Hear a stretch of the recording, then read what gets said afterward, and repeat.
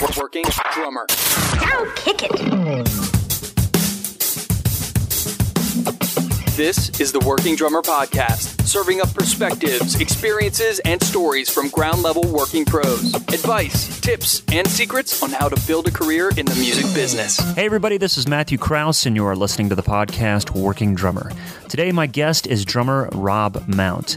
At the age of 7, Rob started studying percussion at the Hochstein School of Music in his hometown of Rochester, New York. During his high school years, Rob studied percussion at the Eastman School of Music and continued his music education at Nazareth College. Through all of these years, Rob participated in various concert bands and percussion ensembles. While Rob is schooled in percussion, he is entirely self-taught on the drum set. Throughout the 90s and 2000s, Rob was in high demand, recording and performing live with various artists like Court Jester, Ramrod, Thick as Thieves, and Metal Blade recording artist Liege Lord. Also during this time, Rob played 3 tracks on fellow Lou Gramm bandmate Michael Stairtoe's CD, Oxygen, currently available on iTunes and Amazon. Prior to joining Lou Gramm's band officially, Rob had performed many drum duties for him, including recording drum tracks for several Foreigner songs to be used for promotional purposes, as well as filling in for shows and practice when needed by Lou. These days, Rob has been touring North America for some time now as Lou's permanent drummer. To find out more about this episode and all the episodes that we have, you can find us at workingdrummer.net. You can find us on Facebook, Twitter, Instagram. You can subscribe to this podcast by going to iTunes, and while you're there, leave a rating and review. This always helps us grow. If you enjoy what you hear on Working Drummer Podcast, there is a way that you can help. Patreon.com/workingdrummer is the place where you can go and you can donate any amount that's good for you. $1, $5, any amount helps, and with those corresponding amounts come different rewards, stickers, t-shirts, an opportunity to take a private online lesson from one of our past guests that include Ben Caesar and Carter McLean. You can also have an episode that focuses on you. You can find that all at patreon.com/workingdrummer. I'd like to introduce you all to Crush Drums by telling you about one of their new lines. They are offering a brand new birch kit called the Sublime Birch Series. The Sublime Birch is 100% North American birch. Here's Crush's own Terry Platt talking about some of the cool features of the Sublime Birch Series. One thing that Crush has always done is on our 14-inch floor toms, we do a 14 by 13. It's got the fullness and depth of a 14 by 14 tom, but you can also, tuning range-wise, manipulate it to sound more like a 14 by 12 for the guys that enjoy that tone as well. It also includes the hoop saver claws that we developed, where we actually have the rubber grommet under the claw protruding through the front of the claw. So if somebody grabs their drum set and sets it down, say on concrete, claw side down, it doesn't scratch up everything. And here's one of my favorite things about what Crush is doing. The bearing edges are cut a little more specifically for the drums. Our standard edge is kind of a double 45, and the outside is rounded over so you get some more head contact with the shell. On the bass drum, you'll notice that the resonant side is even rounder than that, and then the batter side is going to be a little bit sharper, just so you get that nice snap out of the kick, but the resonant head really brings the whole shell into the equation of the tone. You can also find a link to the new Sublime Birch Series in our show notes and see the beautiful finishes and configurations they offer. In the near future, we've got much more to share in regard to Crush Drums and this dynamic company. For now, check out Crush Drums at crushdrum.com.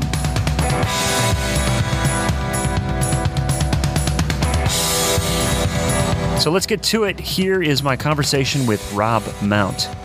There's a cruise that we're doing in a couple of weeks, and we're going to be playing with Loverboys on the cruise, and Rick Springfield is also on the cruise, and I can't remember off the top of my head the other guys that are on it. But, it's those things are becoming really popular these days, and so, looking forward to it because I've never been on a cruise, so it should be cool. Yeah.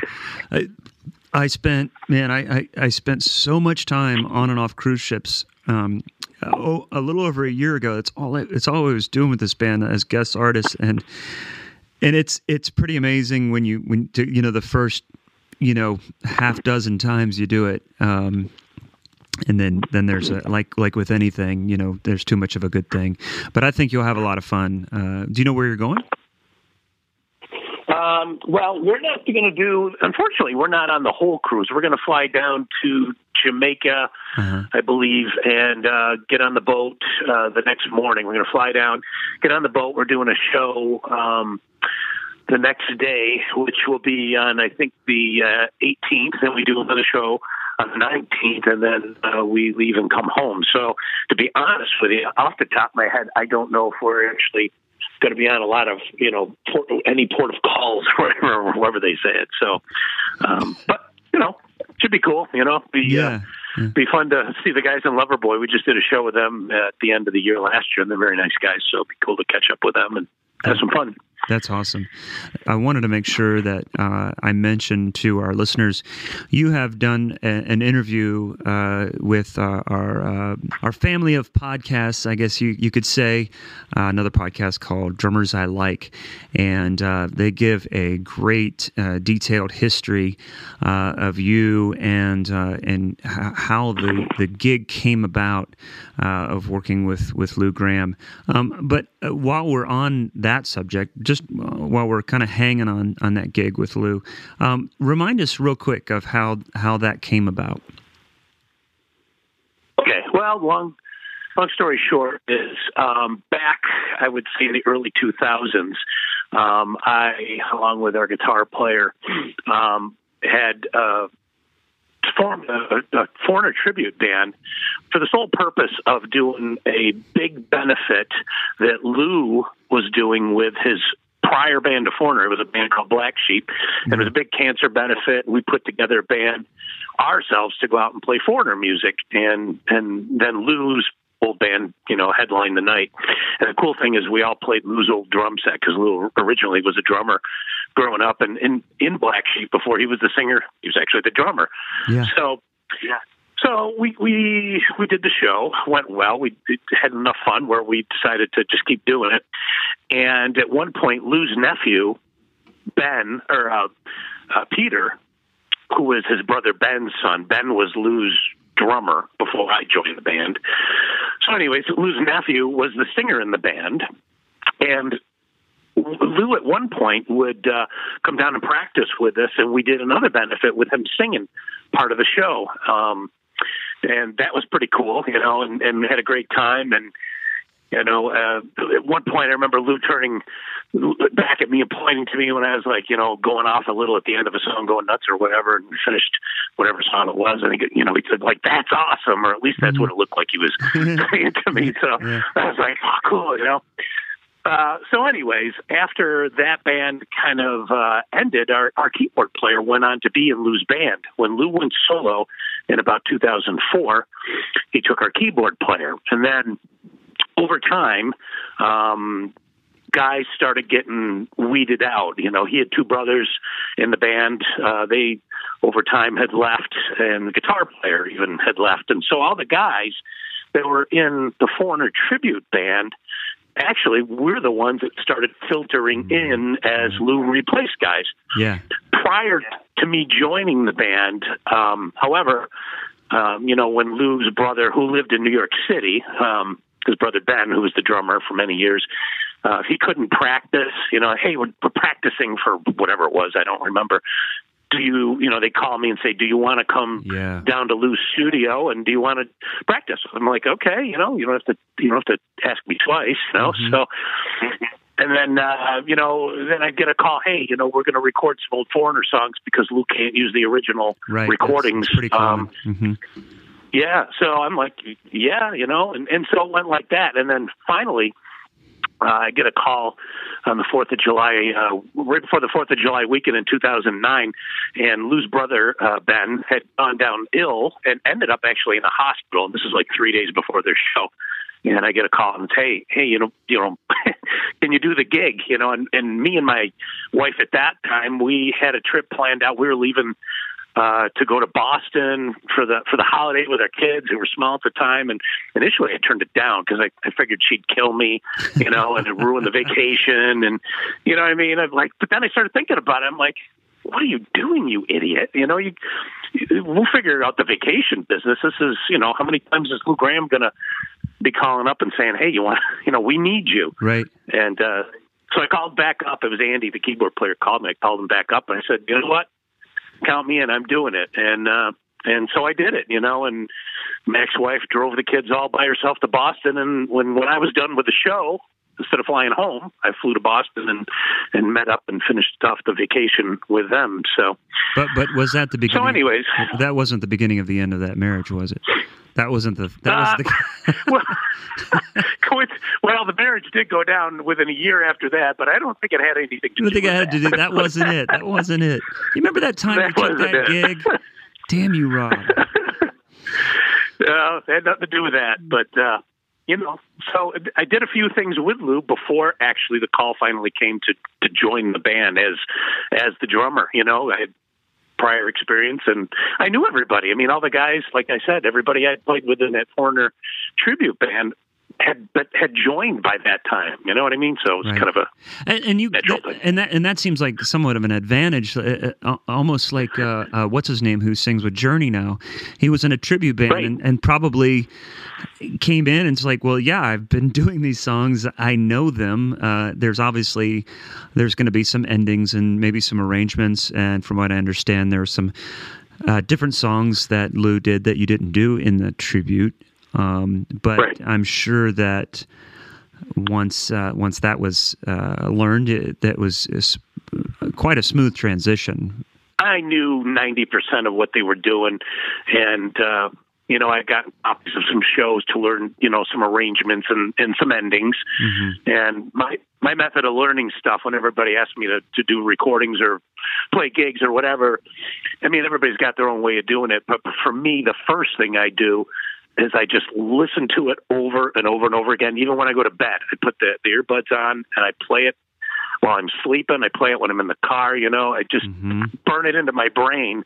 So it's eventually subconscious. And then if I got to write some notes out or something like that, which, I did for that sub gig for Lou, I was walking around the entire town trying to find some paper and a marker to write notes with. I should have did it before I left and got on the plane, but I waited till I got there, and I ended up in a liquor store after 3 hours of walking around town I found a pad of paper and some Spider-Man colored markers. That's all they had. Yeah. Like, you got to make it work, man. You got to make it. It's like the important lyrics, on a bar napkin. Yeah. Hey, maybe those charts will end up in the Rock and Roll Hall of Fame. You never know. I still have them somewhere, but... Well, let me ask you, have you ever done a session where you've walked in and you didn't know the song, and so you had to come up with something right away? Well, yeah, but, kind of, yeah, no. Like any recording session I've done, most of them I get some sort of form of the music first. Mm-hmm. And, a lot of times they'll already have a drum machine part that they'll say, just, kind of go by this and then take it from there. Okay. And a perfect example of that, and I might have mentioned it before on that Drummers I Like podcast, but anyways, there was a record I did in the mid-'90s, and it was for a band called Thick as Thieves, and they had a deal pending in Japan, but the guy... David Chastain, who kind of in the Midwest was very famous for having his own record label, sort of like a Midwest Mike Varney kind of guitar guy. And he had a deal for the band, but they used a drum machine. And, it sounded good with the drum machine, but he's like, I can get you a deal if you get me a real drummer on the recordings. And so I got a call from this guy, John Hahn, who is an incredible guitar player who was in Mike Varney's Spotlight column, actually. And he called me up and said, hey, I need a drummer. Yeah. We got a record coming out. Do you want to do it? And who turns that stuff down? And right. And so he sent me the CD with the whole record with the drum machine. And so I did what I always do. I sit down and listen to it and learned it. And I drove down to Pennsylvania where he was located, and I recorded the whole record in 2 days.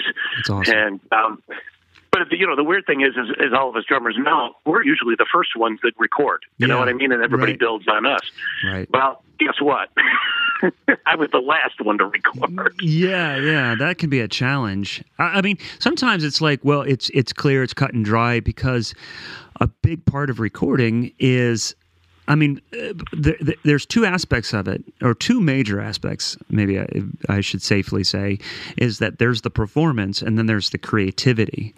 and if arrangements get changed, and not that the creativity part wasn't a part of this, but I imagine that you were clued in a big way with the drum machine to be able to kind of like check that out. I mean, and for me, it's like, cool, that is done for me. You know, I don't have to worry about that. It's kind of directed, and you can concentrate on your feel, which, by the way, it sounds solid and great. I've heard some of those tracks on that record. Oh, cool. I'm glad you like it. Yeah. Yeah, I mean, you're right. In that instance, anyways, the record was done. He just needed me to more or less execute what was there, but with my own personality. I wasn't there to rewrite history. I was there to kind of just put a human feel, more or less, to what was there. Mm-hmm. In other sessions I've done, I'll get a drum machine part, and they'll say, let's go record this and just use this as a guide. You know what I mean? Mm-hmm. Then I'm allowed to kind of make up my own stuff, or maybe even change something or whatever. I could sit there and go, well, since the record hasn't started, we could sit there and change anything we want, Right. Where with that thing, it was a done deal. It was a record. It was trying to be shopped already, and they just wanted real drums on it. So, there wasn't much to put in there. But, I listened to it. I'm like, well, I really wouldn't do too much to this anyways, because he did a great job programming what was there. So, well, let me ask you, in the genre of, and how would you categorize most of the records that you've done, and maybe this one in particular, if you dare? Well, well, I mean, I'm definitely a rock drummer. It's kind of rock, or some of the stuff that I've done in the band prior to that was a lot more heavier and more metal for sure. So I'm not going to sit there and come across like I'm going to pretend I'm a jazz drummer, or I'm certainly that I would love to be able to play that stuff, but that's definitely not me. So, that's my style has always been rock, and whether it's on kind of a Bon Jovi-ish band that I used to be in the early 90s versus a Pantera. Like, I went from a band that played music that was very Bon Jovi-ish, very commercial, to the next band within a couple of years. It was like Pantera. So. Wow. And that requires definitely lots of a different approach, a different tone to what you're doing. I think where I'm going with this is, say, like in the genre of heavy rock, are people using drum machines a lot before you go in? Is that a common thing? Has that been a common thing for you, or what's your experience with that? For that, let's take the band that was really heavy. It was a band called Ramrod, and the two guys that were kind of spearheading that had been in heavier bands before. One was in Anvil, which was a famous Canadian metal band. The other was in a band called Liege Lord, who had some mild success. And together, they grew up together here in Rochester, where I'm from, and they're like, here's the idea of what we're going for, and we've got these riffs. Now, I don't remember those guys ever having anything recorded with a drum machine. We're going back into like 93, so it's probably like 20 years ago or so. And so the cool thing about that type of music, though, and heavier stuff is when it's based around riffs and that kind of stuff, there's a lot of rhythm in the guitar parts. If you listen to a band like Megadeth or Overkill or those types of bands, the guitar parts are so tight and precise and rhythmic, and the drumming has to be too, or it turns into it's a mess if you're not all tight together. Yes. But when they said, here's some songs we've got, this is what we got going, it kind of came natural to me what to play to that. They didn't have to tell me too much. It was like, if I hear a riff that goes digga digga da da da da da, okay, there's the kick drum part, digga digga ba da da da da. That's what I would do. It just, so that's how that went anyway. So this is kind of a genre that have less experience with in playing. I grew up a huge Rush fan, and I read everything about them, and their compositional approach involve drum machines and those kinds of things. And I know that Rush is one of those bands that kind of bridges the divide between many genres. And so you have like metal fans that also like Rush, and you have prog rock fans that Rush is a part of that.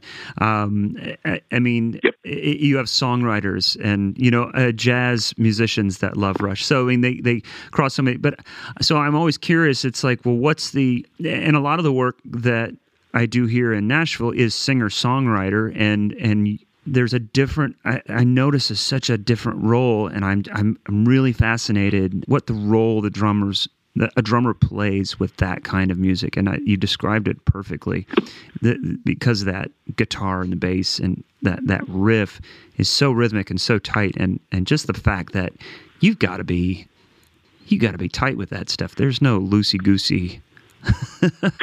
Exactly. You know, and a lot of people put that type of music down. Oh, it's too heavy, or guys are just screaming, or you know, whatever they want to say about it. But I'd like to see those guys go try and play it as precise as Overkill or a Pantera or Megadeth. I mean, you know, I'd like to see a guitar player go down pick all those notes, not alternate up and down. I want to see you play it like Scott Ian from Anthrax, down pick all that stuff, tight as hell. Mm-hmm. You know, and most guys can't play that way, you know, so it was good. It was good. It was a great learning experience for me to play that stuff, because I had never played that stuff in a band, and I really wasn't exposed to the really heavy stuff until, you know, I met up with those guys, and they turned me on to it. And at first, when I heard one of the first things they played for me was Megadeth's Rust in Peace album, which at this point for me is one of the best metal records of all time. But at that time, hearing, you know, kind of melodic hard rock, your Bon Jovis, your, you know, whatevers. And I hadn't heard a dry drum sound like that on that Megadeth record. It blew me away. I'm like, man, these drums sound terrible. There's no reverb on them. And I didn't get it, you know. I didn't get it until, I mean, eventually I did. But at that point, it blew my mind. And, you know, I learned how to play it. It taught me how to be a better drummer in a different world that I hadn't done either, you know. So, yeah. I think any genre that people hitch their wagon to and say, this is it, man, this is the thing, and anything else isn't going to be as cool. And I think that just comes with maturity. You really have to keep your mind open, even maybe if it's not your gig or maybe it's not your direction. Man, you know, it's like I have learned to appreciate things that I've been introduced that are new to me that I don't understand, because then it becomes a learning experience, not because I'm going to be called upon to do it, because if I got called to do those records that you did, I'd be like, I'm not your guy, but I know somebody who can. But I can appreciate, and like I said, listening to the stuff that you do with double bass is amazing, and I have a double pedal and I've messed around with it in the privacy of my home, but I would never dare take that out, because I know better. I have my strengths and to focus on that, but I am not afraid to expose myself to something that is out of my wheelhouse to better the thing that, you know. For sure. Well, I tell you, a couple of things that come to mind. Number one, you never stop learning. Yes. So for those people who think they know it all, and usually it's the younger guys. We all thought we knew it all when we were 21 years old. You know, nobody could tell a thing. And that's not just music. That's just in life. You know, everything. You're right. You know, I know it all. Well, guess what? I'm 50, and the cliche is true. The older you get, the more you realize you don't know. And, you know, I read a lot of books. I listen to a lot of podcasts. I watch a lot of stuff on YouTube. And it isn't just music stuff. It's just every kind of thing. Because in music, especially in everything, you know, you can't hold on to one set of values your entire life. And if you do, I really feel bad for you, because you're missing out on so much. You know, somebody could come along and offer you new information about something you thought you knew. Yeah. And if you're not mature enough to say, you know what, you're right and I'm wrong, you're never going to get very far. You're going to live in your own little bubble for the rest of your life. And in music, whether you use the information or not, at least it's in your subconscious. So you might have heard me play some of that stuff with double bass, and maybe you'll incorporate it, maybe you won't, but somewhere in the back of your head it's there, you know what I mean? And right. You know, it just grows with you. It's going to find its way. It just kind of, yeah, you never know. It may not, but at least you're open to listening to it, because I don't listen to the same stuff I listened to when I was 20. I mean, some of it I do, but you know, I don't eat the same foods necessarily I did when I was 20 either. You know, you just got to move on. You're not eating chicken McNuggets anymore? You're not eating... You've moved on. No, I try not to eat junk. Right, exactly. That you can get away with when you're 20. So this leads me to a question I had lined up for you. You know, we all had our influences. I know some of your influences, Tommy Aldridge, Bonham, Peart, Peter Criss, Steve Gadd, Steve Smith. But where or who do you draw inspiration from these days? Is there anything or anybody on your radar that's been helping you to continue that learning process? Well, I got to be honest with you. I don't listen to a lot of newer music. I mean, there have been drummers along the way since those guys that you mentioned, who I still listen to all the time. And you know, you can always go back and pick up on something you missed 20 years ago that they did. So I can still learn something, you know, from Tommy Aldridge that I might have missed a long time ago. But no, there's been guys like, you know, one guy that pops to my mind that's been on my radar for a while, but not an incredibly long period of time is you know, like a guy like Ray Luzier or some guy like that who's a monster drummer who's got chops galore. And, you know, I can't do half of what he's doing, but I love watching him play and listening to some stuff he does. I'm not a big Korn fan, but the other stuff he's done I liked. So, again, you know, just some of these guys filter their way through and you know, like I said, you may not use it, you may never, you know, borrow from it or whatever, or you might, but at least it's somebody there in the back of your head. Yeah. So, you know, I can't really say I listen to a lot of new music because I'm not really my thing, but you never know. You know, I can listen to a dance drum beat or something and learn something off that for all I know, you know. Is there anything non-musical that you find yourself, it's like, man, this is kind of giving me some new perspective on life in general, or maybe just dealing with different things? Yeah, that's a great question. Nobody's asked me that before.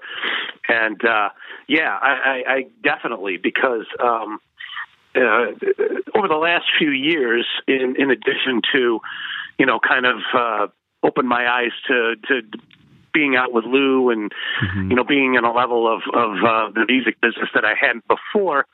I also, you know, I mean, I've always been a guy that just doesn't, you know, along with the status quo. I'm always out learning, trying to open my eyes to things, new possibilities of things.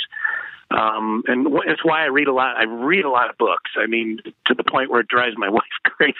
She'll be sitting there watching something. I'm not even looking at it. I'm reading a book about something. But let's just say, you know, without going down a rabbit hole, that, you know, I don't necessarily want to go down in a drum podcast, but just a lot of books about what's really going on behind the scenes in the world and behind certain events that have happened. And I'm not saying I have the answers for what it is, but my advice to people is to take what anybody tells you, including myself, and take it with a grain of salt and go out and investigate it for your own and come to your own conclusions. And so, you know, I draw a lot of inspiration for reading. There's a great book that I picked up on called Four Agreements, which is a great book for like just opening your eyes to certain types of wisdom and thought processes and just thinking about how we pattern ourselves and put ourselves into certain behaviors and certain punishments for certain actions that, you know, that other... You know, like, let's say you do something wrong and you keep thinking about it and you keep beating yourself up about it. And that happened 5 years ago in the past, but you know, how you just keep beating yourself up. Why did I do that? You know, why, you know, and and that book, particularly one thing I learned out of it is, you know what, why do we do that? It's over. It's done. It's forgotten about. Why am I still punishing myself for this particular whatever? So anyways, you know, it goes back to what I said. The older I get, the more I realize I don't know. And I don't come across as a know-it-all as far as I know to anybody. I'm open to new ideas. What's the title of that book? It's called, I'm going to grab it now, it's called The Four Agreements, and it's not very long. It's I found out a couple of other musicians have read it. I know Dean Castronovo's read it, and Paul Shortino has read it. I've messaged those guys because they're very positive and upbeat kind of guys. And I've read it twice, actually. It's by a guy called Don Miguel Ruiz, and it's called a Toltec Wisdom Book, a practical guide to personal freedom. And I'm not one of those guys that'll sit there and read self-help books and how to succeed books. I'm not really that kind of guy. But I forget who was talking about this. Steven Adler was talking about that book, actually, on a podcast I was listening to. And I'm like, you know what? If it helped him, what do I got to lose? And I read it, and it blew my mind. So where do you go to find a treasure trove of information about vintage drums, custom drums, and legendary drummers? NotSoModernDrummer.com. Since 1988, Not So Modern Drummer is an institution dedicated to researching and documenting the history of modern drums, the art of drum building, and the legendary drummers who play them. The writers and contributors are some of the top vintage and custom drum experts from around the world. Not So Modern Drummer serves as an online gathering place and marketplace for the worldwide community of drummers who buy and sell, collect, preserve, and play these instruments. It also hosts drum-related events that are attended by drummers from all over the world. This website is easy and fun to explore, and the monthly digital magazine subscription is free. So check out NotSoModernDrummer.com.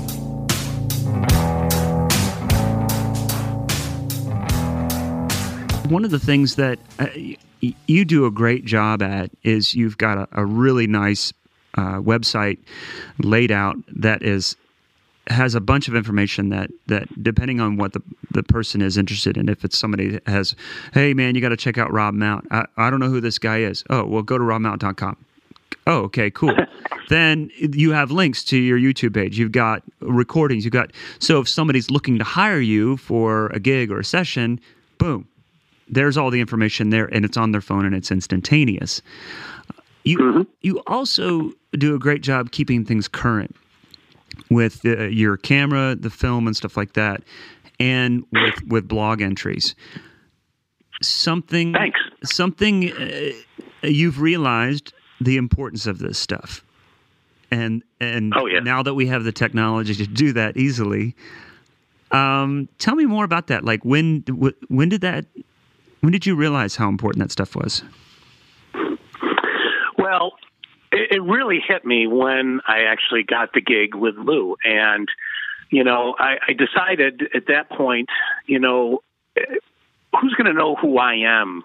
Not many people at that point, and even to this point, most people have no idea who I am.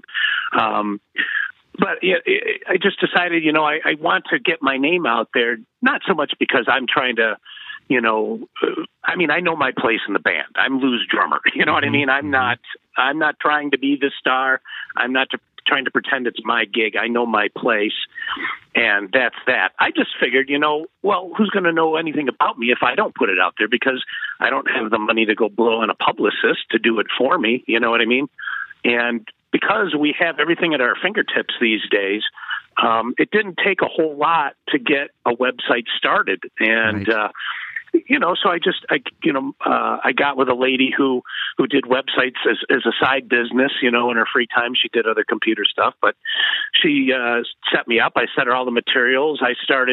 Once I paid her and she decided she was getting out of the business, I figured out how to update and change out pictures and put in podcast links and put up this stuff. I just figured it out myself, trial and error.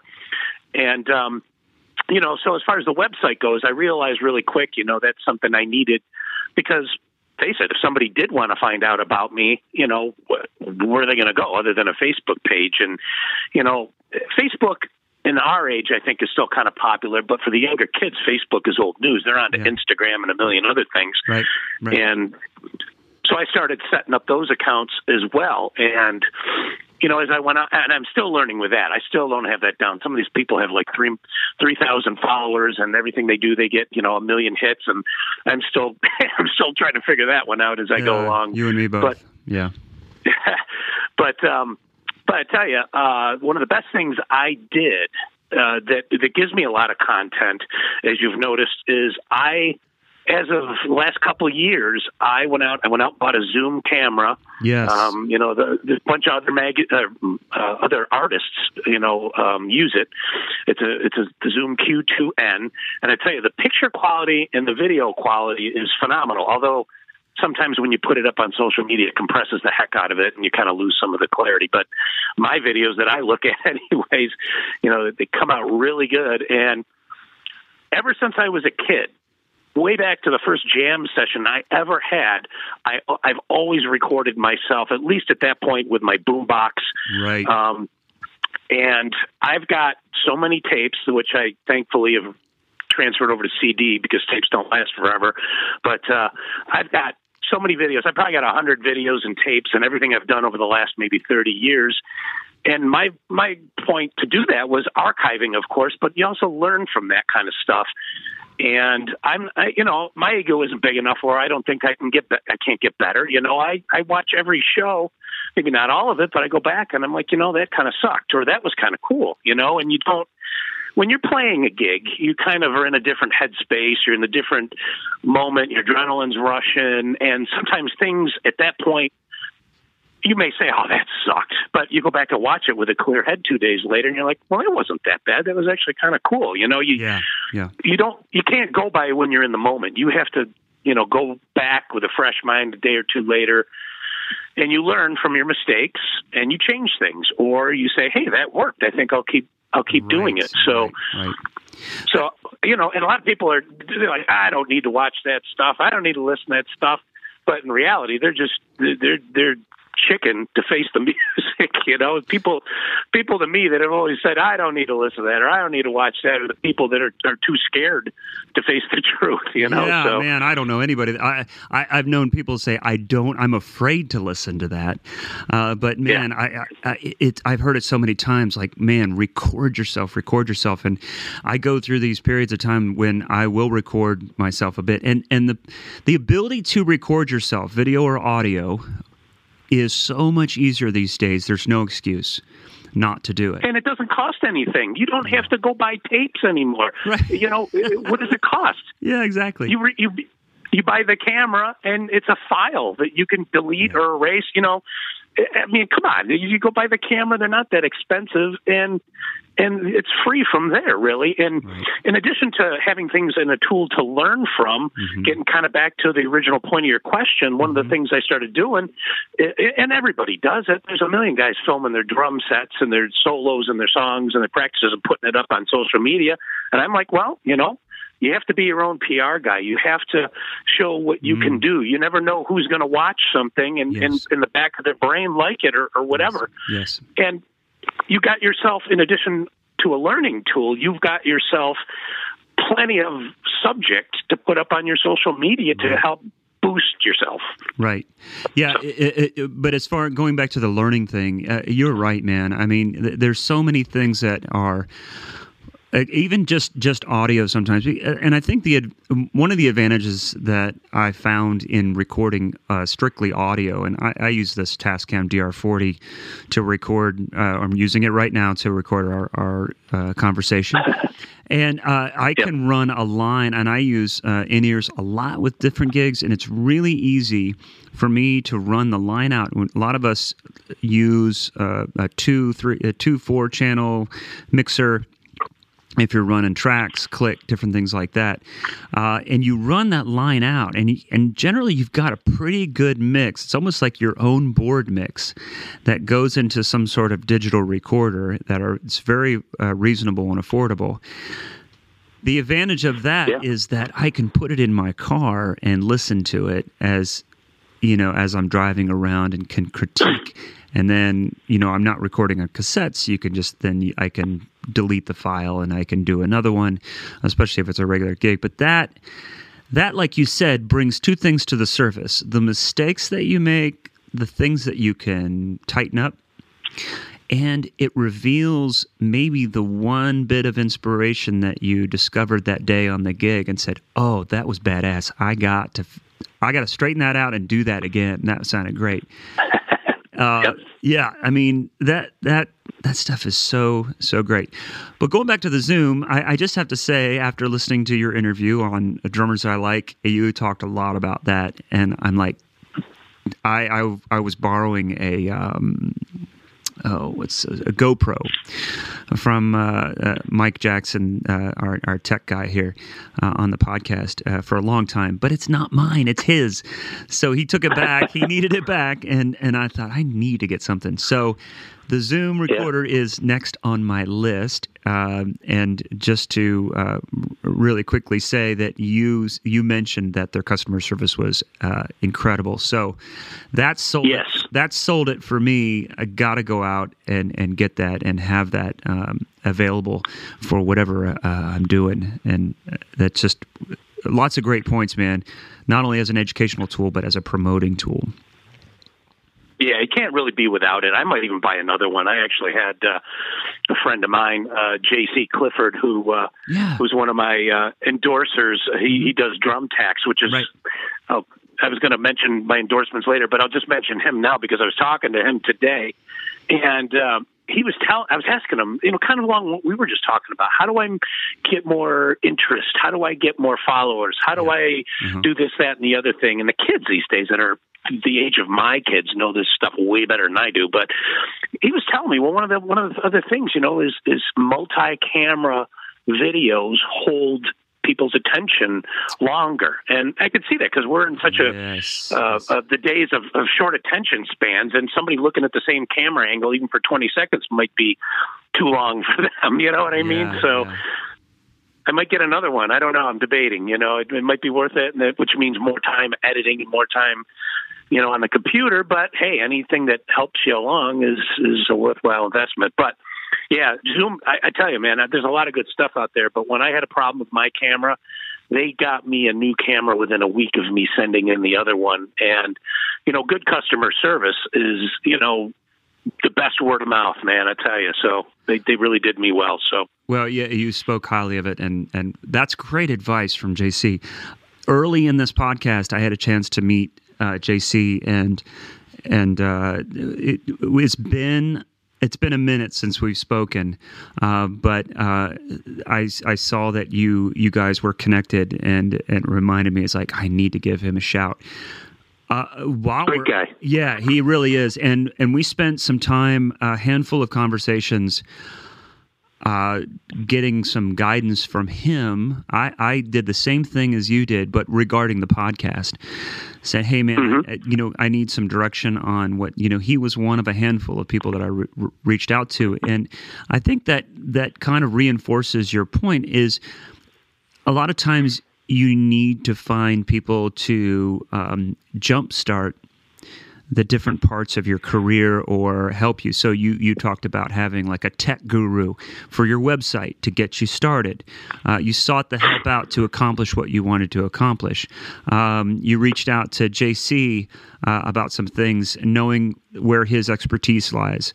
And I think that's really important, is not being afraid to surround yourself with maybe people that are experts in very specific things, or even mentors that help guide us to the things that we need to accomplish. And you just, it's, the information is there. There's no reason not to seek it out. And the drumming community is so freaking awesome. You can ask, and you're going to get the answer. While we're on JC, I know he does Drum Tax. It's one of your endorsements. You also JH Audio, Regal Tip. Yeah, they're my in-ears. Yeah, JH Audio. Mm-hmm. I've been using their in-ears for about a year now. I started out just, I was always a monitor guy. I always liked the live sound of drums, and but the whole Lou camp and that, it's like, well, we're using in-ears, and I have to, I use a click on stage, so you have to use in-ears. You can't have a click blasting through your monitors. So that'd be awesome. Yeah, the rest of the universe would hear it, but so I tried earbuds for a while, and they just didn't cut. I was like, well, I'm not going to spend all this money right away. I'm going to ease my way into it. And but anyways, long story short, I got into the JH Audio Roxannes, and they're great. They sound amazing, and those guys have great customer service too, and they do a lot of big names, for in-ears, so they make great stuff. Yeah. So that's one of my other endorsements. And then another Regal tip is Regal tip sticks. Yep. They're right. I heard you use the 2BX. I use the 5BX, I love that. It's that just that little bit longer, feel. That and the bead is a little more robust on the X's instead of a little bit more teardroppy on the normal 2Bs for me. I wanted a beefier tip. Yeah. So I kind of went with those, and they're only an hour west of me because I'm in Rochester, New York, and they're in Buffalo, so they're right on the doorstep of me, and a family-owned business, and they make great stuff, and I love the drumsticks. So there you go. They've been around for a minute, for sure. And then the other ones you have is K Breaks, or K. Is it K Breaks or KB? Yeah, it's K Breaks. I got in touch with Wes, who owns that company, and it's they make different products that prevent your kick drum or certain stands from sliding around on the stage, and especially you can use the ones for their bass drum without even needing a carpet. If you don't have a carpet or whatever reason you might not have a carpet, and their stuff works quite well. I put they have a thing that they can go under each leg of your snare stand, for instance, or your hi-hat stand, anything that moves, which we all know things move. So right, exactly. I met those guys a couple years ago at NAMM, and I wish I had a set for every backline kit or every house kit that I come across. It's sometimes it's the kick drum, but for me it's the hi-hat stand. I don't know what my problem is, but that must be. Anybody else we failed to mention in that camp? No, that's it for official endorsements at this point. So, thanks for asking, though. Yeah.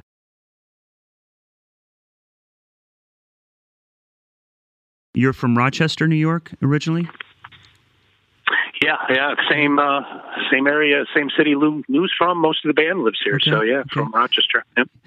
You did some studying at Eastman School of Music when you were in high school. That was amazing. I've heard of Eastman throughout my life. I had some professors in college who studied at Eastman, who were incredible musicians, and that must have been just an awesome experience as a high schooler or as somebody young to work there. And then you went to Nazareth College, where you were a music ed major, and it sounds like that gave you a well-rounded experience with different instruments and all those things, which, as we know, only helps our approach. Being able to play different instruments. Yeah, especially as a drummer, because a lot of us, as we know, the old drummer jokes, people don't take the drummer too seriously, I've played guitar starting in my teenage years too, and there was actually a point where I played more guitar than drums for a few years, and then I would go out of a guitar solo or a guitar lesson and go into the next door over in the same school and take my drum lesson, and it's invaluable stuff, because the more you can relate to your other bandmates and offer, input on a song or an arrangement or whatever, it makes you more valuable instead of just the guy that sits back there and beats on things. And I always had a good ear for music. I don't have perfect pitch, but in any band I've ever been in, there's been times when I'd be showing the guitar player the guitar part because he was doing it wrong, or I'd be the guy telling him he's out of tune and he doesn't even know he's out of tune. And they just look at me like, but you're just the drummer, and I'd be sitting there going, well, whatever. Yeah. So here, let me show you. Let me show you what just the drummer can do. Right. Is there in the timeline of your time and leading up to the work that you're doing now, the work that you're going to be doing in the future? You've reached a level of professionalism, proficiency, musicality, all those things over time that it just it's just exponential. It just takes experience, but it also takes something that a lot of people refer to as paying their dues. In your time, let's just use Lou Gramm's gig as a flagpole here. Leading up to that gig around 2009, is there anything that you can look back to and say, yeah, I was paying my dues when I was doing that for sure. I learned so much on that gig. Oh, yeah. Well, if you're talking about anything I've done in general, or that particular gig that I first filled in for Lou, or are we talking in general about anything? I think anything that maybe was just shed some light on, like when you got through with a record project, or maybe a tour, or working with a particular group and said, yeah, that took me to the next level. Oh, yeah. And I would say anything I've done has led me to be better at the next thing that came along. You know, when you're younger, you get this gung-ho bravado of knowing it all, like I mentioned before. And then as you go on, it might take a learning experience of somebody saying, no, don't play that. Or, you get shot down sometimes, and you could even be put in your place, and you can either sit there and go, well, F you, I'm Rob Mount, or you could sit there and go, well, maybe he's right, and maybe I did, overplay here, or maybe I played the wrong thing.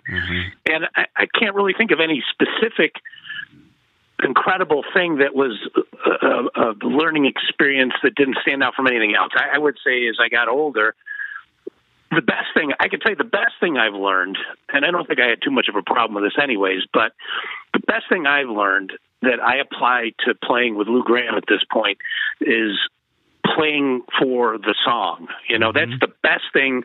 If I had to give, I could give lots of different things, but one of the best pieces of advice is you have to learn how to play to the song. Okay.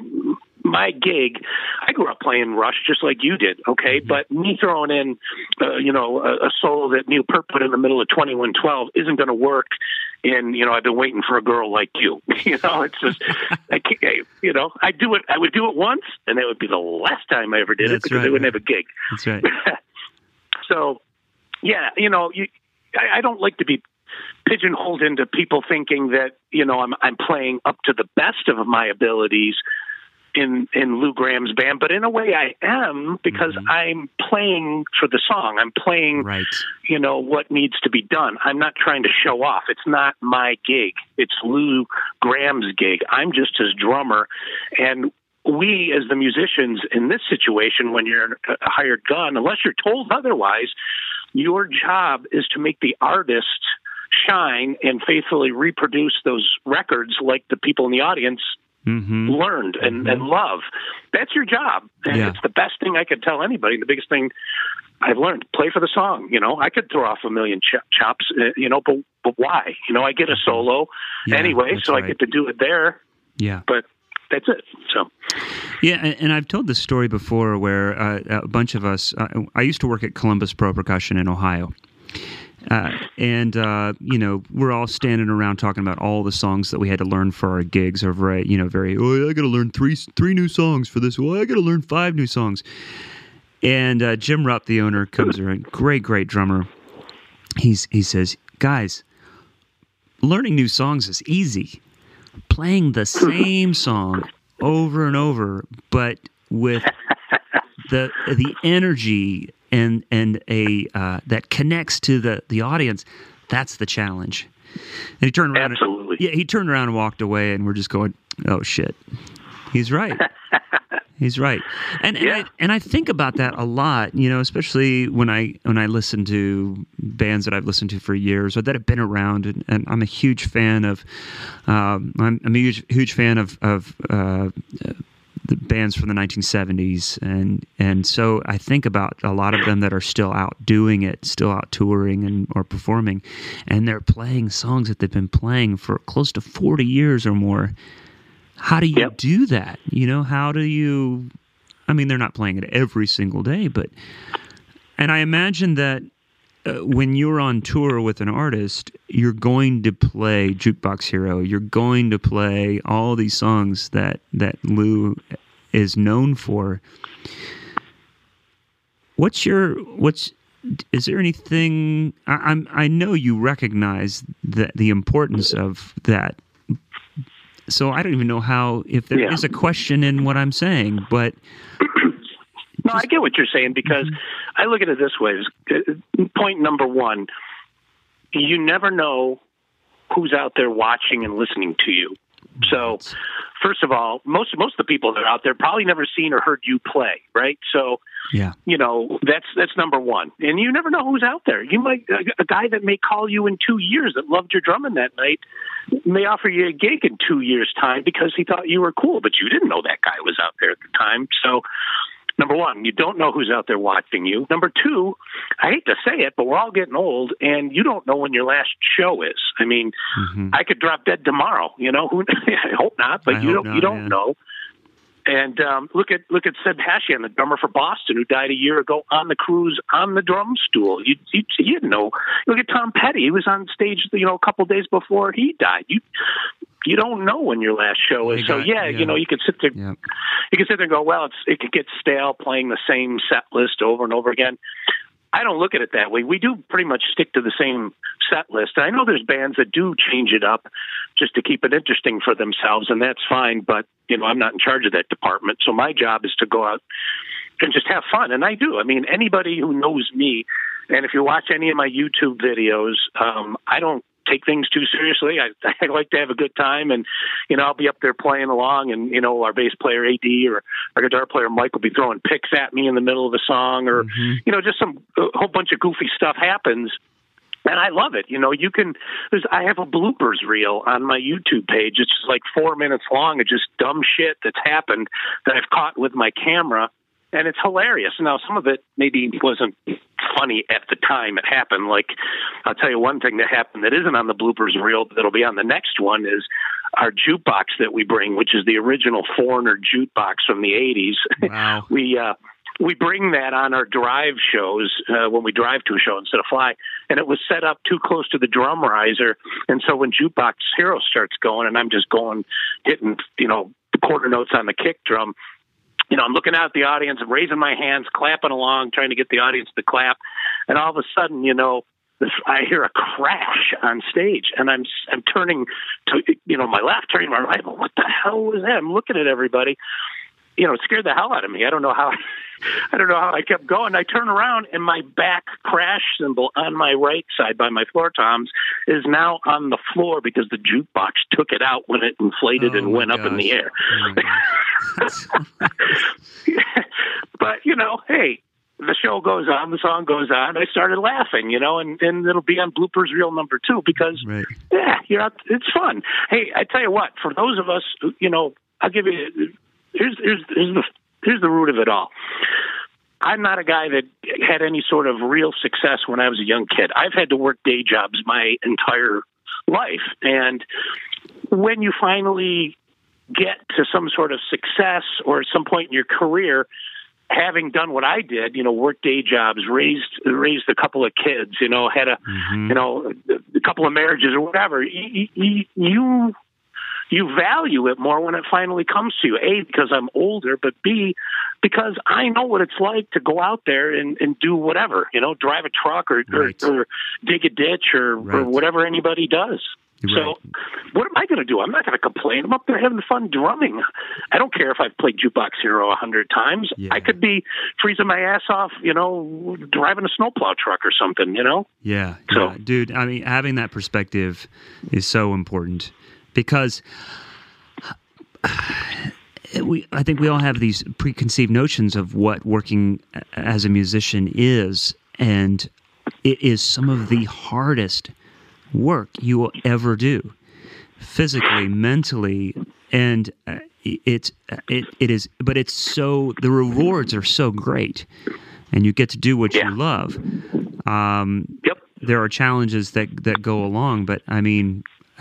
It's amazing, and if you're able to participate in any fashion, full-time, part-time, at your church, in your basement, man, that's I think whatever it is. Yeah, your life is better off for it. I'm trying to pass that on to my kids. I mean, they have no interest in being professional musicians, but which I'm kind of glad about. But at the same time, we've got drums and guitars and keyboards all around the house because I want them to experience the joy that music brings to their life. That's yeah. Sorry to interrupt. I was going to say, my kids the same way.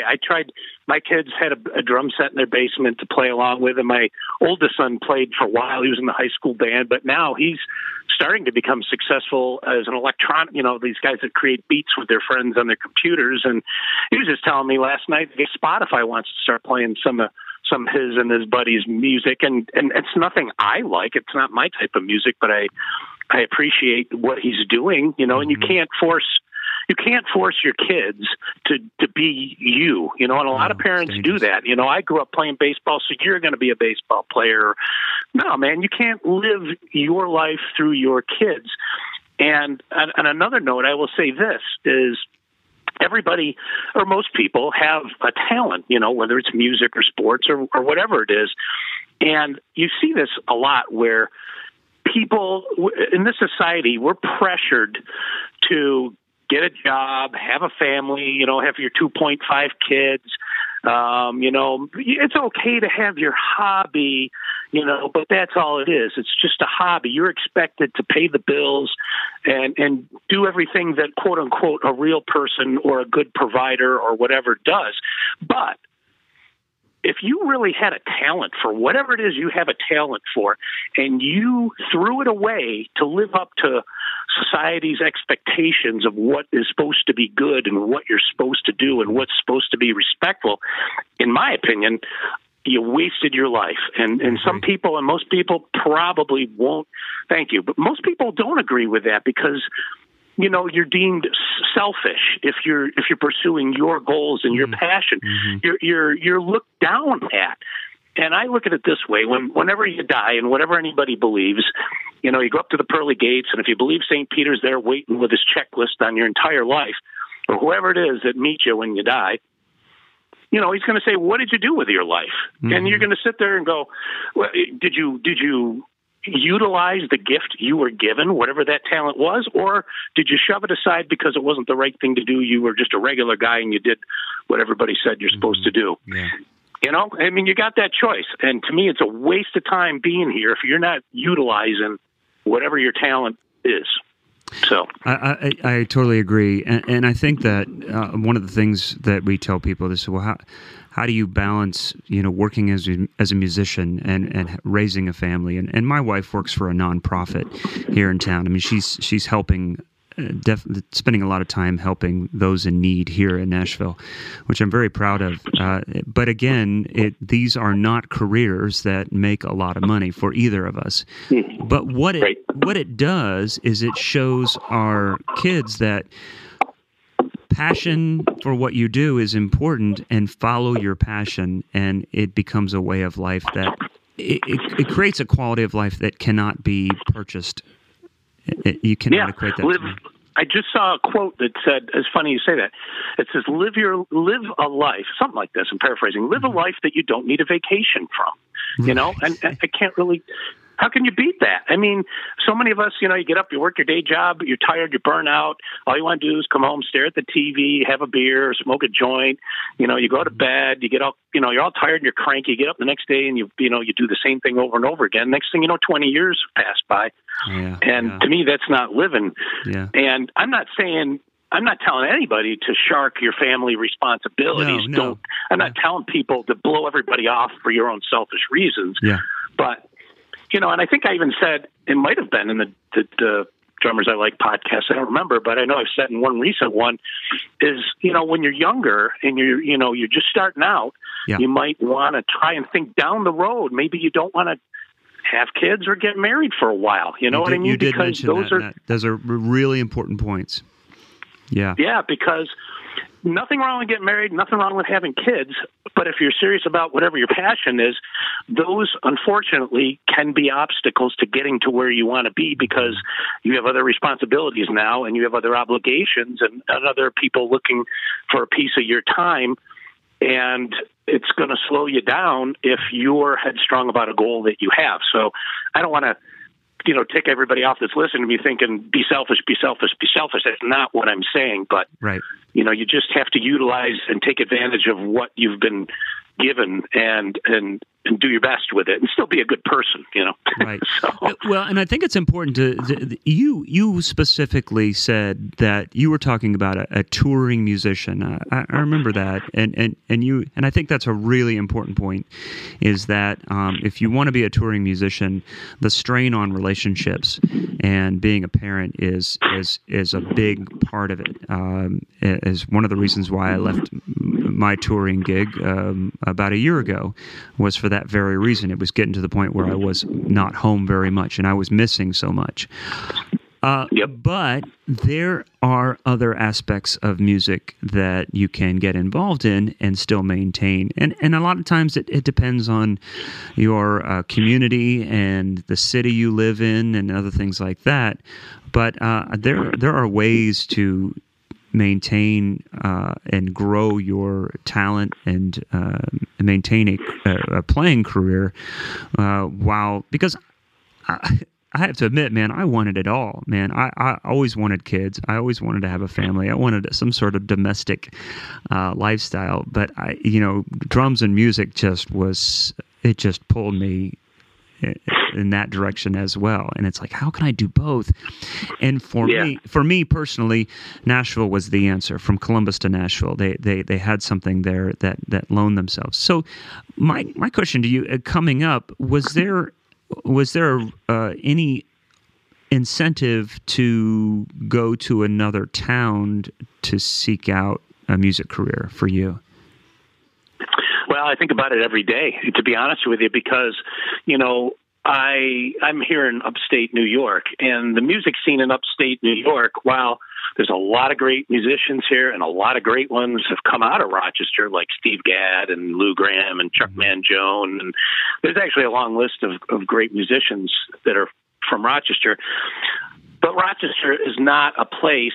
I mean, I could. I'm not saying I am, but I could be a big fish, but it's in a very small pond. So, I've thought about it, and I've discussed with my wife about possibly doing that. Maybe moving to Nashville or Vegas or something like that. To try and take advantage of, which may sound bad. I'm not trying to sound like I'm trying to take advantage of anything, but in a way, take advantage of the position I have now. Yeah.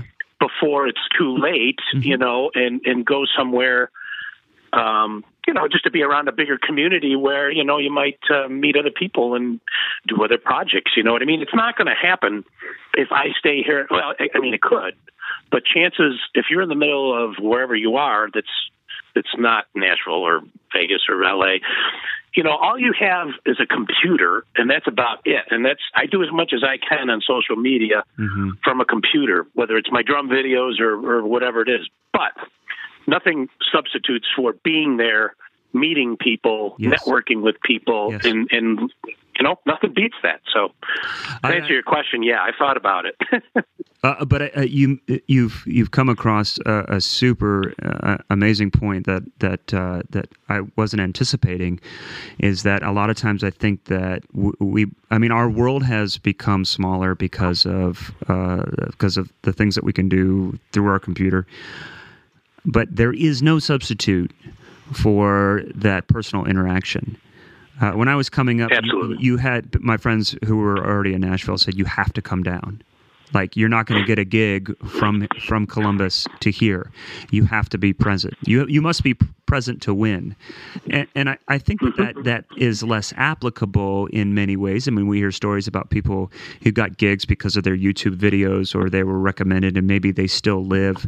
Even that Johnny Rabb interview, he's in Indianapolis. He's back where he needs to be, and he's not in Nashville anymore. But, he's got that gig. So it is less applicable, but if somebody's deciding on using a couple different drummers, and there's somebody that they've met and somebody they haven't met, they're going to go with the person they know because of all the other things we've already discussed. The importance that go of all the elements that go beyond your abilities.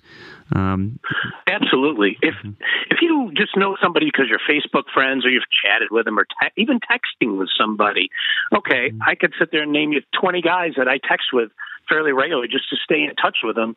And most of them I've met, but some of them I haven't. I've just gotten a contact through maybe whoever or whatever.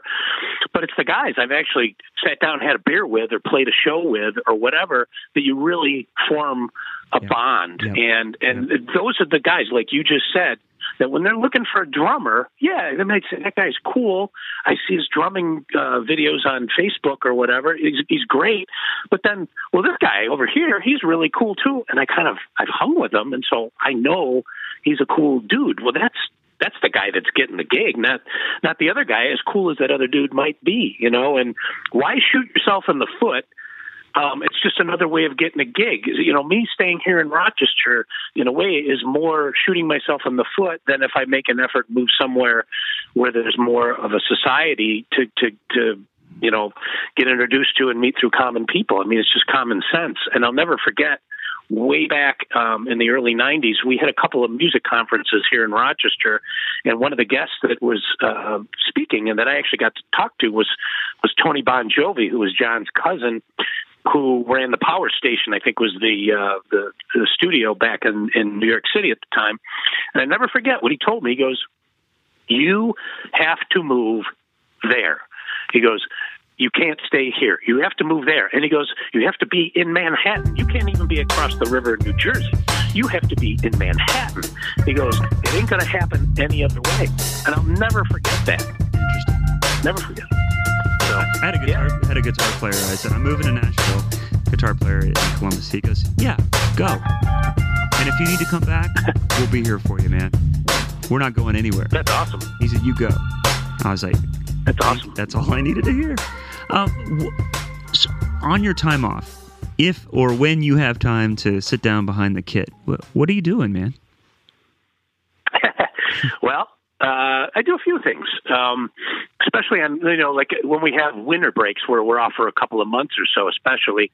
I like to do a couple things. Number one, I play through our set every once in a while, so I keep up with it because, as many times as you play, feels like the first time, you can forget the first time if you don't play it 2 months, and it will be like the first time if you don't keep up on it. So that's true. So I try to go through the set and keep my chops up with that and stay in conditioning because it's physical, right? And if you just, and you never play in practice, you don't play how you play live. It's just the adrenaline and everything isn't there. But I try to play as hard as I do live. I try to go through a drum solo. I try to, play through the whole thing. So next time we go out, I don't suck. So that's the first thing I do.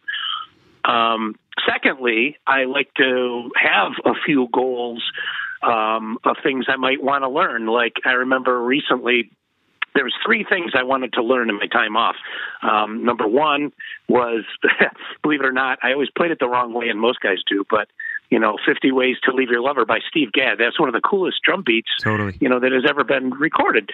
And I always played it how I heard it, but, of course I was wrong, and probably most who try to play it, until you see him play it or go on YouTube, which is how I learned it. I just sat down and I just want to do this, and I remember sitting down for a half hour, 45 minutes without stopping once I got the hang of it. And I just kept doing it over and over and over and over and over again. And, not that it's ever going to sound like Steve Gadd playing it, because I'm not Steve Gadd, that's for sure, but I can play it the right way now, so, just having different goals like that. There's other things that you'd set down.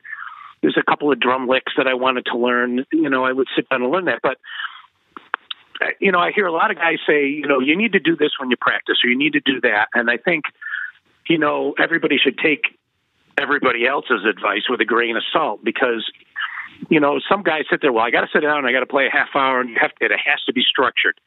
Well, guess what? That ain't going to happen every day, because some days you're going to be on your game and some days you're going to suck. And if you're going to go up and practice and force yourself and it just isn't happening or you're not coming up with anything, I quit. I mean, what's the point of forcing something? You're just going to probably hurt yourself more than you're going to help yourself. Interesting. And I don't think it's a good idea to sit there and make yourself suffer for 45 minutes because you feel that that's what you got to do. I would rather go downstairs if I have 5 or 10 minutes and I'm inspired and go down and do that than sit there for a half hour and go through a freaking stick control book just because I got to do it. You know what I mean? I don't have to do anything, and I think it's so important.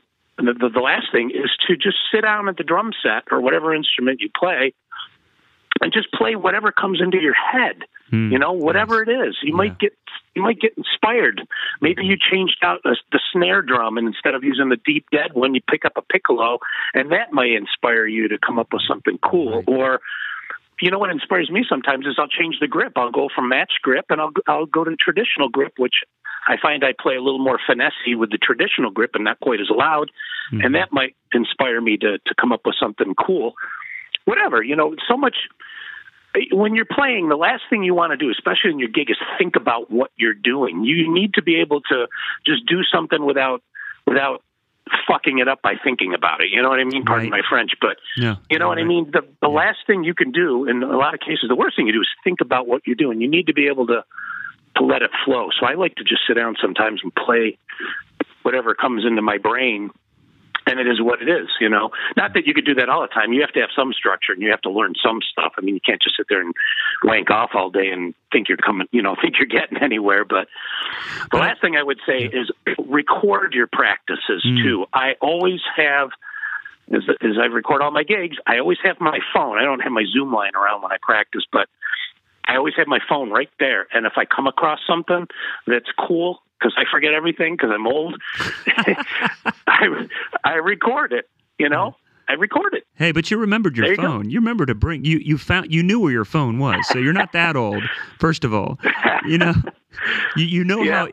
how to use technology. So I'm kind of unraveling your insult to yourself here.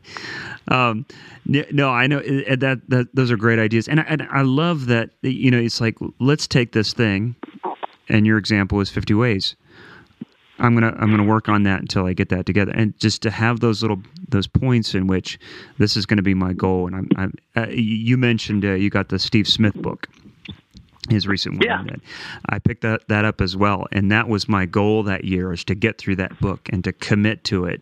And it was so great. And I felt like a kid again when you first get stick control or you first get, Afro-Cuban styles for drum set, and it's like it opens your world, and you kind of reach that next. Even if you feel like you're at a plateau in your playing or in your life, it's like having those little goals and then reaching those goals and accomplishing that I think is so important. Keeps you interested. Yeah. I think that's what drives us, and that's why we always want to do it. Well, one other thing it popped into my head too is, and I think it was Joe Satriani. I heard him talk on some podcast, and he brought up a great point I never thought about, but it applies to anybody. Practice the right stuff, though. You know what I mean? You don't want to sit there and learn something that you'll never utilize in a band situation either. I mean, you could sit there and I don't care if I could do double paradiddles with my toes. You know what I mean? That's great, and it may be good for a freak show video on YouTube. But am I ever going to use that in Lou Graham's gig? No, I'm never. Why would you spend so much time working on something that's completely useless in the real world? I'm not saying don't do exercise and get your chops up, but I'm just saying make sure when you practice, it's practical stuff too, because you want to spend your time wisely. Exactly. There is a drummer, and I'm going to find his name, and I'm going to announce it in the post reel of this. But he had a great book. But one of the things that he stresses is that in a video is don't practice being a good practicer, practice being a good performer. And exactly. A perfect example of that was, he goes, when I'm in the practice room, I practice counting off songs.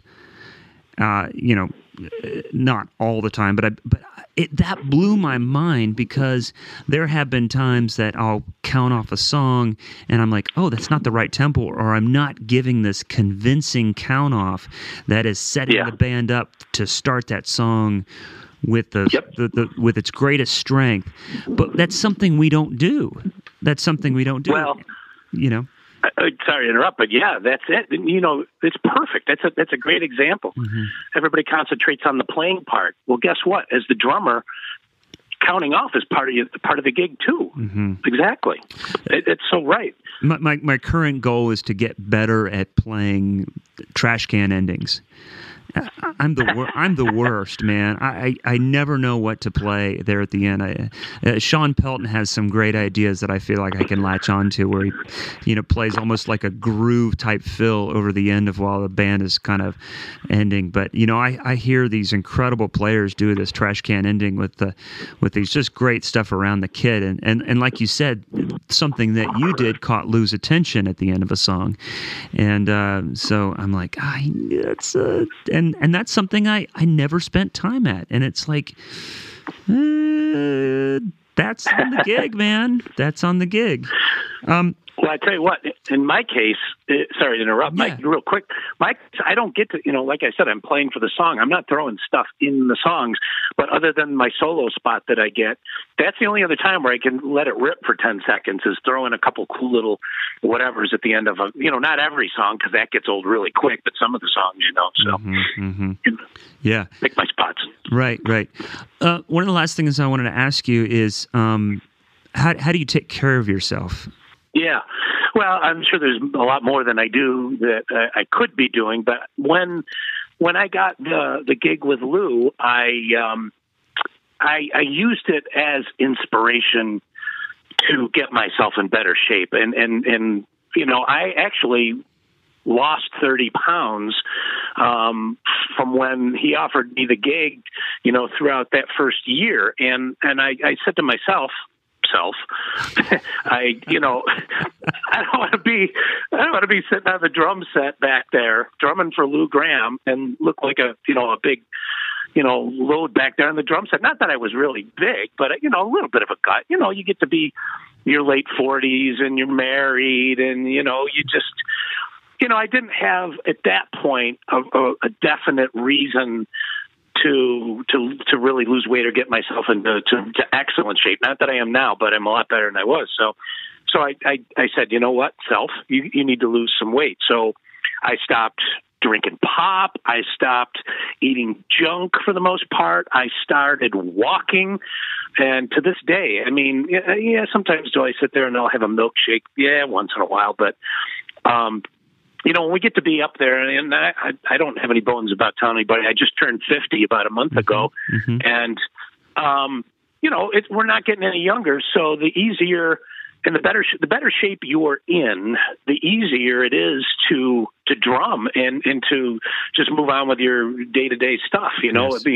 With so many people out there eating junk food, and the obesity rate is just so high among Americans, because the first thing you do is you walk in a store and there's a big rack of ho-hos and ring-dings, and people are drinking big gulps and eating McDonald's. And I told myself, no, not that I ever really did. But so the long-winded answer to your question, the first thing I did was I said, I'm cutting out all this crap. Mm-hmm. And I lost weight. I started walking, and the results were pretty quick. I didn't go to a gym and put myself on a treadmill or a weight program, mm-hmm. which wouldn't last 10 minutes with me, because I'm not interested in that, Mm-hmm. And so that's it. Whenever we go out on the road, to a city, me and our guitar player Mike, me and him will say, you ready to go take a walk? And off we go. Yeah. Last thing I do is want to sit in a hotel room. Yeah. We go for a walk wherever we are. Nice. Go explore the city, go explore the area. I walk with my dad when I'm home all the time. Walk with my dad almost, maybe 3-4 times a week. That's great. And that's about it, And before a gig, I try to loosen up and run through some, paradiddles and triplets and get my feet going before a gig, and get myself in the right frame of mind. And and stretch out and try not to drink anything before I go right on, because I always have to go to the bathroom because I drink water all the time. I'm like a fish, and that's one of the ways I lost weight. So all I drink is coffee in the morning, but water the rest of the day. But makes you pee all the time, so the last thing I'm going to do for a gig is drink a lot of water, so I cut myself up about an hour before. Right.